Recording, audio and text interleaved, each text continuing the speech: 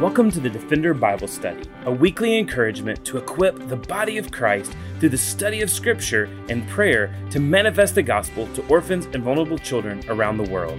This podcast is a ministry of Lifeline Children's Services where we believe that defending the fatherless begins by being rooted in God's Word.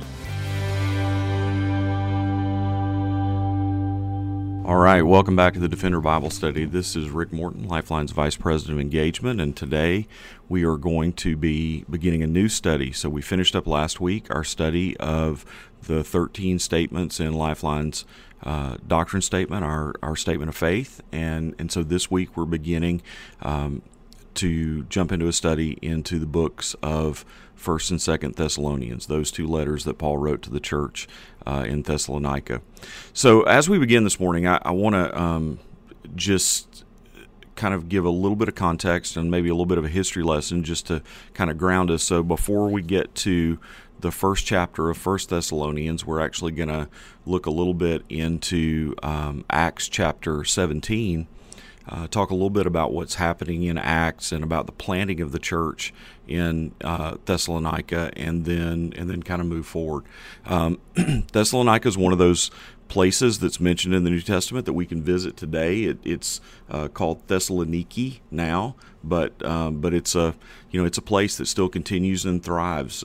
It's an important industrial and commercial city, and it was an important commercial and industrial city in modern Greece, second only to Athens in population. And so we see a city that has transitioned through to the Roman Empire, and as we look at the church in Thessalonica, it reflected the people in the city of Thessalonica, and so you had Greeks and Romans and Jews and Asians and all kinds of people, because this was a central trade route city and a very important city in trade in the Roman Empire. Around in Paul's day, when the first letter was written to the church at Thessalonica, the population was probably around 200,000 people, somewhere in that ballpark.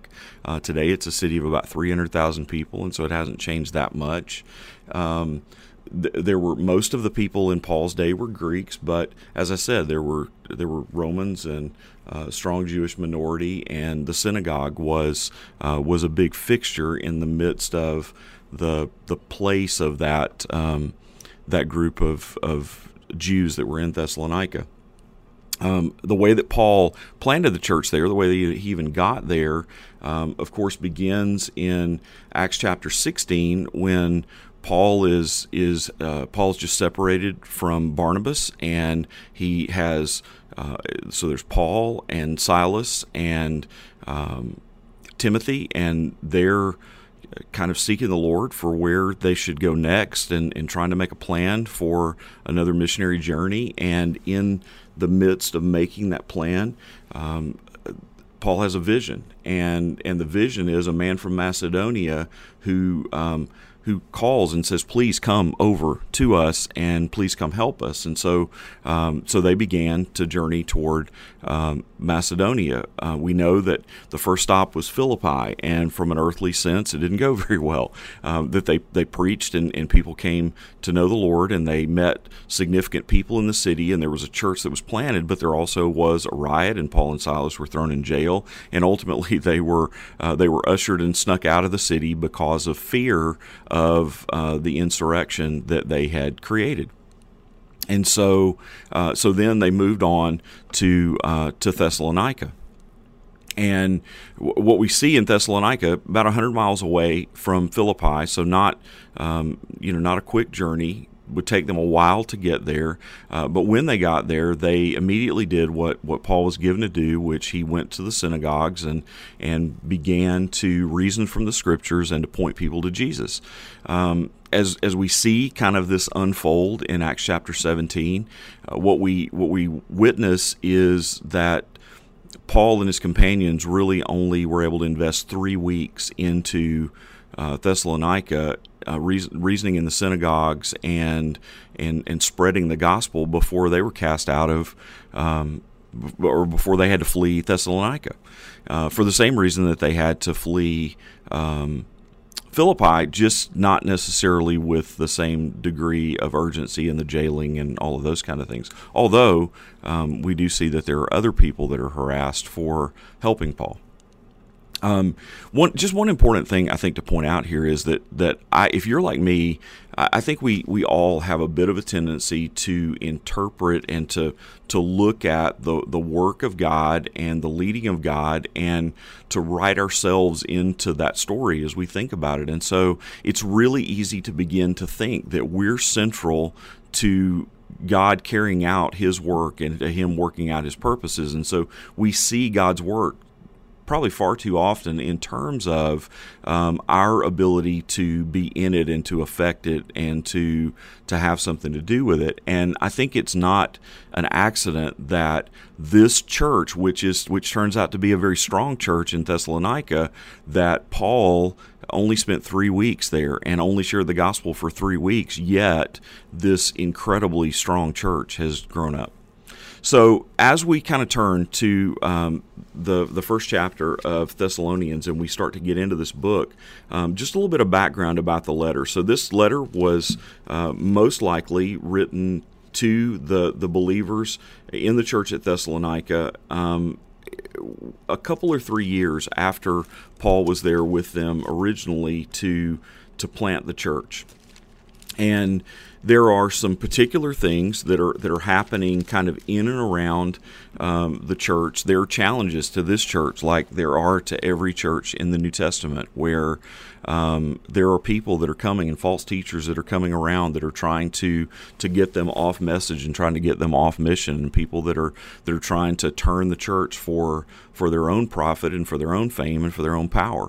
And so Paul speaks into that. There also is a bit of a problem that's arisen doctrinally in the church that we see that kind of unfolds over these two books, where the Thessalonians really kind of misinterpreted something that Paul had said to them about being in the last days and about anticipating the return of Jesus. And so they took that so literally, and probably because of the city that they were in, where there was so much pagan worship and there was so much syncretism in the city that they were in, they were looking around at the world that they were in and thinking, surely the Lord has to come back because we see how sinful and broken this world is, and the Lord can't tarry long. And so literally the Thessalonians were kind of in a place where they were calling in sick to work and sitting in their front yards in lawn chairs looking up at the sky waiting for Jesus to come back. Like they literally kind of resigned their lives, and they were collecting to themselves, and they were focusing inward because of the challenges that were going on around them on the outside, because of how crazy the society was and about how different it was and antithetical it was to the gospel. I think that's a really good reason for us to study deeply the letters of 1st and 2nd Thessalonians, because it feels a whole lot like the world that we're living in today, and I think it taps into really a tendency that we may have as believers to think the world is just getting worse and worse, and we're seeing morality crumble in our society, and we're seeing the lines redrawn around concepts that we thought were permanent and solid, like gender and the definition of family and all those kind of things that we had a perception that those things are God defined, and so therefore they're enduring, and we're watching them be redefined around us. Right? Well, one, we know that that's an illusion. They're not being redefined. We're just ignoring God in the midst of and God's design in the midst of trying to make people comfortable in living the way they want to live, and really trying to accommodate the sin that is around us and it has broken our world, and ultimately has broken us and produced our need for a Savior. And so the tendency, like what was happening with the Thessalonians, is that we start to look inward, that we start to isolate from the society, that we start to shrink back, and that we start to look more to the heavens for the coming of Jesus and the rescue and the establishing of Jesus' kingdom, as opposed to looking to Christ for strength and guidance and for all that we need in order to be able to accomplish the mission that we've been given in taking the gospel to the ends of the earth and making disciples and all the things that come along with that. And so I think for us at Lifeline, it's a reminder to us that no matter what we see going on around us in the culture, God has not changed. God's word has not changed. God's design has not changed, and we must be faithful to the Lord. We must be faithful to the one who has called us out of darkness, but yet we can't shrink back from working in our society. And so that means being countercultural. That means being out of step with the world. That means making decisions that are different than the way that the cultural winds are blowing. And that means that we have to expect that there are going to be challenges. We have to expect that there may be pockets of persecution, that there may be difficulties that come. And those things certainly are going to make our hearts long toward heaven, and long toward the recreation that'll come in the second coming, but they don't make us stop. And I think that's just terribly important. And so as we get into the book of 1 Thessalonians, and we kind of get into the first chapter. For economy of time today, I'm not going to read the whole first chapter and those 10 verses. We're just going to kind of take them piece by piece as we move through. So the first thing, really kind of four things that I want us to see as we look at how Paul is beginning to address this church, that ultimately there is opposition that is coming toward, and there is a world swirling around them that's causing them to believe that the second coming is imminent. What is it that he says about them to kick off this letter? Well, there are really kind of four things. So the first thing comes in verses 1 through 4. So Paul, Silvanus, who is Silas, just using his Greek name here. So Paul, Silvanus, and Timothy to the church of the Thessalonians in God the Father and the Lord Jesus Christ, grace to you and peace. We give thanks to God always for all of you, constantly mentioning you in our prayers, remembering before God and Father your work of faith and labor, of love and steadfastness of hope in our Lord Jesus Christ. For we know, brothers, loved by God, that He has chosen you. So the first thing that Paul affirms to them is that they are an elect people, that they've been chosen by God. And so I know that can be a controversial doctrine, and there are probably a lot of you that are listening to this podcast who have different opinions about what it means to be elected and how election works. And so you may come from a tradition that sort of nuances the doctrine of election one way or another. Here's something that we can say that we can all agree about, is that salvation would not happen had it not been the initiative of God. That we understand, and even one of those passages in another of Paul's letters that we hang on to, Ephesians chapter 1, that talks about our adoption into the family of God. One of the things that Paul tells us in that passage is that before the very foundation of the world, God had already conceived of our adoption into the family of God. He had already chosen to choose. Now, we may not understand the nuances of that election, but what we do know is that this is consistent with what Jesus said, right? Jesus said, no one comes to the Father unless the Spirit draws him. And so there's this sense that we can say definitively that we would not have taken the steps toward God necessary to bring about our salvation if God had not taken those steps first. If God had not reached out to us to provide for our salvation, we would not in any way, in any shape, under any doctrine. And so the most thoroughgoing Arminian and the most thoroughgoing Calvinist and anybody that, between Reformed theology and Wesleyan theology, and wherever you fit on the spectrum, I think we all have to agree that there is an active elective work of God, that God was active and busy in the work of salvation, and there's great comfort in that, right? So he's writing into a church that's experiencing difficulty, and he's writing into a church that's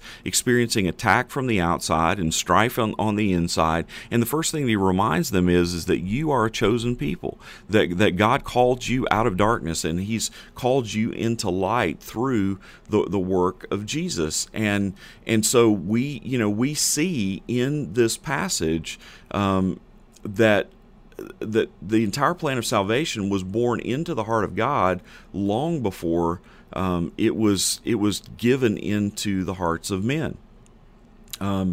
We see that in this, Paul knows that the Thessalonians are elect. They are part of the family of God. Because there's evidence, right? So what we have to do is, and we'll see in just a minute as we look at the last two verses of this chapter, is that you have to put kind of verse 3 against verses 9 and 10, and you see this, like how Paul's making this judgment. So he says, remembering before God and Father your work and faith and labor of love and steadfastness and hope in the Lord Jesus Christ. In other words, he says, look, I see the fruit. I see your work. I see what you're doing. I see the evidence of a transformed life. And then he talks about what other people are saying about the Thessalonians. People who he loves, but he hasn't been with very much, and people that he sees as his spiritual children. He says, for they themselves report concerning us the kind of reception we had among you, how you turned to God from idols to serve the living and true God, and to wait for his Son from heaven, whom he raised from the dead, Jesus, who delivers us from the wrath to come. And so, in other words, he says, look, your life is known far beyond you and far beyond your community about how you've turned and rejected idols and those things that you used to worship and those things that you've now turned to and that you cling to in Jesus. And he even praises something that he's going to kind of get on to them about later in these two letters. And it's this idea of their anticipation of the return of Jesus. And so while he's going to tell them that they're not exactly right in that, he's commending them for their faithful belief that Jesus will return again, right? And so we're seeing the evidence of their election, their choosing, their inclusion into the family of God. Second thing, verses 5 through 7, we see a people that are an example. Because our gospel came to you not only in word, but also in power and in the Holy Spirit with full conviction, you know what kind of men we proved to be among you for your sake. And you became imitators of us and of the Lord, and for you received the word with much affliction, with the joy of the Holy Spirit, so that you became an example to all the believers in Macedonia and Achaia. So Paul is basically saying to them that they have become examples. They've become disciple makers. And what he says is that we came there to make disciples, and you followed and imitated us, and now you're doing the things that we came there to do. You're proclaiming the gospel, you're making disciples, and your life and the way you're living and your words and your actions are being used to ultimately grow the kingdom of God. And so they were examples in several areas of their lives. One, it says in verse 5, they received the word, and so there was a sense that their faith was grounded not on tradition, not on their opinion, not on their feelings, but their faith was grounded on the Word of God. And Paul had come in and divided the Word of God before them, and they had continued to dig in and to divide the Word of God, to seek and to follow Jesus. And I think that's a great reminder for us, right? That we want to be a people who are not driven by the waves of our society. We're not driven by the taste of the day. We're not driven by our emotions. We're not driven even by our feelings or our needs. What we're driven by ultimately is the objective Word of God. God has given us a way to know Him through His Word, and so we need to dig deeply into the Word of God and consistently into the Word of God, because that's where we find God, and that's where we know Him, and it's a tool that the Spirit can use ultimately as a living Word to penetrate our hearts and to change our hearts. Second thing he says is that they followed their spiritual leaders, right? So they they were yoked up to spiritual leaders who were honestly, intently pursuing Jesus, and they imitated those leaders' imitation of Jesus. And so they saw Jesus in Paul and Silas and Timothy, and they imitated the Jesus that they saw in Paul and Timothy and Silas. And so I think, again, that's a reminder to us that being an example means bringing people close, right? We all need to have a Paul, and we all need to have a Timothy in our lives. We all need to have someone who's investing in us, who's farther along in the journey, who's pointing us toward Jesus. We also need those people in our lives that are the Timothys that we're encouraging, that are not yet mature in the faith, and we're encouraging them to follow Jesus well.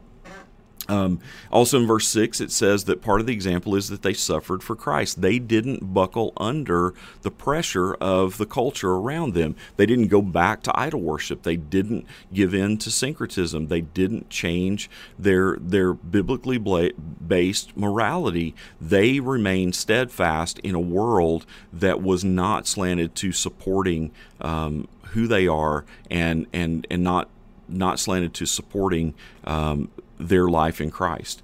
And so they suffered for that, but yet they suffered faithfully. I think in a world where we are seeing many Christians and many Christian ministries fall to the pressure of a cancel culture that says, if you don't accept all of the things that we say are good in society, if you don't accept the changing morality, if you don't accept the redefinition of marriage, if you don't accept the fluidity of gender and all those kinds of things, if you don't accept those things, then you therefore no longer can exist as a rule in our society, and we're moving that way. The example that the church in Thessalonica gives us is to stand against that. To stand against it winsomely, to stand against it with the Word of God and with the gospel as our weapon, I guess, to defend ourselves and to step into that, not to stand belligerently as men and women who just want to be right, but ultimately to stand on the morality that we've been given, that we're certain about in the Word of God, and that the Word of God doesn't change, that it doesn't move with the whims of the day, and that, because that's really kind of toxic thinking. The fourth thing that we see is that they encouraged other churches. And so their example ultimately was profitable for all the other churches in Macedonia and in the area. They saw how the Thessalonians were standing faithfully, and it gave them great comfort to stand faithfully. And I think, again, that's one of those things, as we see people fall around us, as we see people accommodate to the cultural agenda around us, that's grieving. But it also kind of doubles down for us to be reminded that the faithfulness of our witness and the faithfulness of our example is important, because it encourages those others who are standing steadfast on the Word of God and are grounded in the gospel and in relationship to Jesus. So we have an elect people, we have an enthusiastic an exemplary people. These are also this is a people who are happy, right? They are an enthusiastic people. Verse 8 tells us that they did the work of an evangelist, and that they told people about Jesus. It says, "For not only has the word of the Lord sounded forth from you in Macedonia and Achaia, but your faith in God has gone forth everywhere, so that we need not say anything." In other words, your reputation precedes you.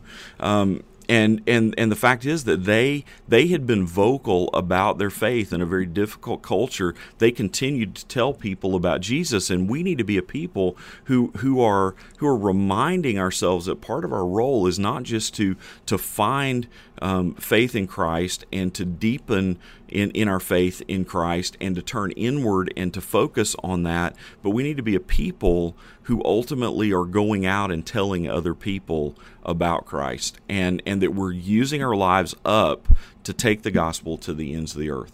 So then the fourth thing that we see And again, this is one of those things where Paul is going to correct some things about this, but it's also something that he finds praiseworthy, is they're an expectant people. That their patience and their hope in Christ, and they're being convinced that Jesus is who he said he is, and that he's done what he said he's done, and that he's alive and at the right hand of the Father, that was the encouragement that they needed to be an expectant people. They believed Jesus was coming back. Paul certainly had to correct their misunderstanding about the timing of that and what they were supposed to do in the meantime, right? Because we're all living in the last days. Every one of us that has drawn breath and has walked with Jesus since Christ ascended back to be with the Father, like all of us are living in the last days, and there are things around us, and as our world seems to go kind of crazy, we look at the things around us, and sometimes we're drawn to think that, well, now has to be the time. This is it. We start looking at the signs of the fulfillment of prophecy and all those kinds of things, and in times like today, books about prophecy and Bible studies about prophecy become really attractive because we see the craziness of our world, and it's right in our faces, and we believe that has to mean that Jesus is coming soon. Well, Jesus is coming soon, but it's in God's economy and his definition of what soon is. And so we don't know if that's going to happen in your lifetime, my lifetime, the lifetime of our children, the lifetime of our grandchildren, our great-grandchildren. We don't know. And as a matter of fact, what we have a tendency to do is to look at our own circumstances in our own place and generalize that for the whole world. And so as first world Western Americans, most of you that are listening to this podcast, we look at the things that are happening around us, and we interpret the kind of the calendar and the clock that God has set in motion in terms of those things that are happening to us. Sometimes we're not as quick to look at the things that are happening around the world and in other places, and the way the gospel is moving forth, and the way people are repenting, and the way people are in the way that we see the Spirit moving. And so where we may be in a moment where the cultural inputs that are coming toward us are pointing toward despair and hopelessness, we have to acknowledge that brothers and sisters around the world may be experiencing revival and are seeing God do things to bring people to know Jesus and to follow Jesus in ways that are so far beyond their expectations, and that those things are happening simultaneously with what we see as sometimes difficulty and challenge and ultimately things that would smack of the very last days. And so the truth is that you and I really have to just discipline ourselves to understand that we need to live every day like it's our last. That we need to live every day in such a way that we honor the idea that we are in the last days, and that there's an urgency about telling people about Jesus, and there's an urgency about doing kingdom work. There's an urgency about caring for widows and orphans in their affliction, because that's what we've been called out as the people of God to do. And so I hope this through this study in 1st and 2nd Thessalonians that you're going to be encouraged, that you're going to be challenged, that there are going to be things that you're going to find across this Bible study that are going to be helpful to you and to your day and to your life. And I hope it'll help to embolden your walk with the Lord, and ultimately that it'll help to encourage your service as you care for widows and orphans in their affliction, as you press into caring for the vulnerable in our world, and also as you press into telling people far and wide about Jesus and about the good news that He has come and that He's provided a way for us to be reconciled to God. And so thanks for joining us again on the Defender Bible Study. We look forward to unpacking, as the Lord wills, the rest of the books of 1st and 2nd Thessalonians, and we pray that this study will be a great profit to you. Thanks again for joining us for the Defender Bible Study. If you enjoy making this podcast a part of your weekly routine, we'd love for you to take a moment to subscribe, rate, and review the Defender Bible Study to make it easier for more people to find. For For more resources and information on how you and your church can partner with Lifeline, please visit us at lifelinechild.org. Follow us on Facebook, Instagram, or Twitter by searching for Lifeline Child. You can email us directly at info@lifelinechild.org. We look forward to seeing you again next week for the Defender Bible Study.